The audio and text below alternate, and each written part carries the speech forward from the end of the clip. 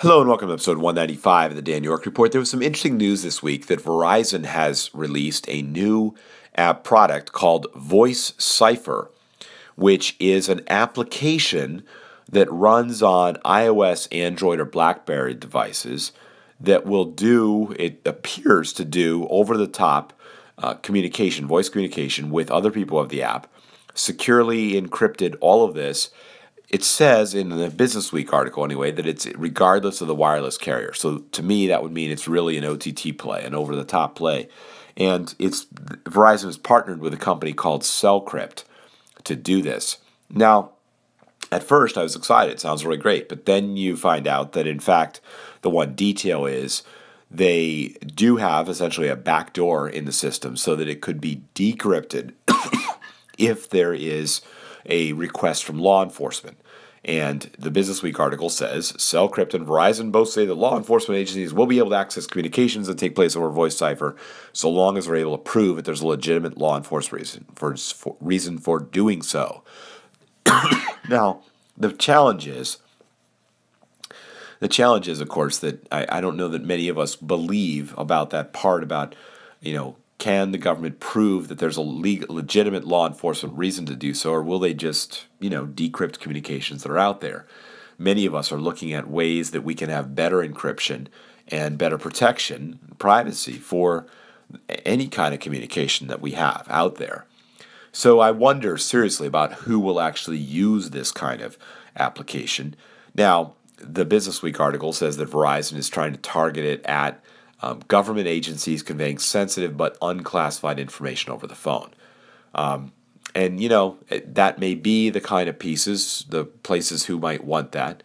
I kind of wonder about whether enterprises will really want to embrace this, particularly when right now Verizon is selling this with a monthly price of $45 per device. So it's not something that individuals are going to want to do, and they say it's not going to be offered to average consumers in the near future. But I truly wonder how many consumers will really want to have an app that comes from the get-go with the knowledge that it has a backdoor that is accessible to law enforcement.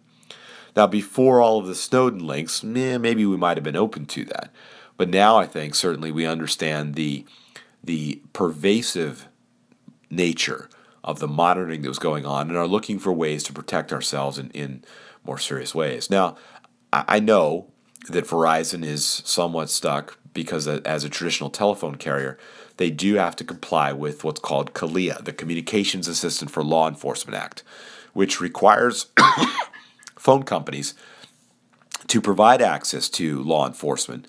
And as the Business Week article points out, it requires phone companies to decrypt communications for the government, but has a caveat only if they've designed their technology to make it possible to do so. So Verizon and Cellcrypt could have structured the encryption so that they could not decrypt the calls, and they still would have been compliant with CALEA, although not necessarily, gotten any warm reviews from law enforcement.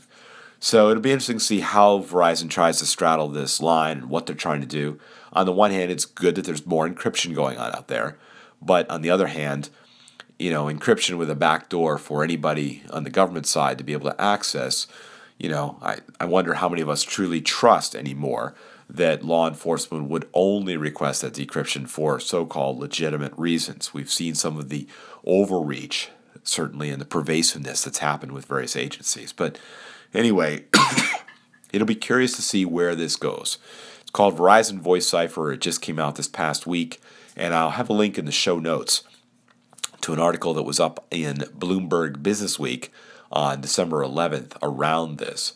There was also another article on another site around on Tom's Hardware about Verizon's quote-unquote secure voice cipher app comes with a pre-installed government backdoor.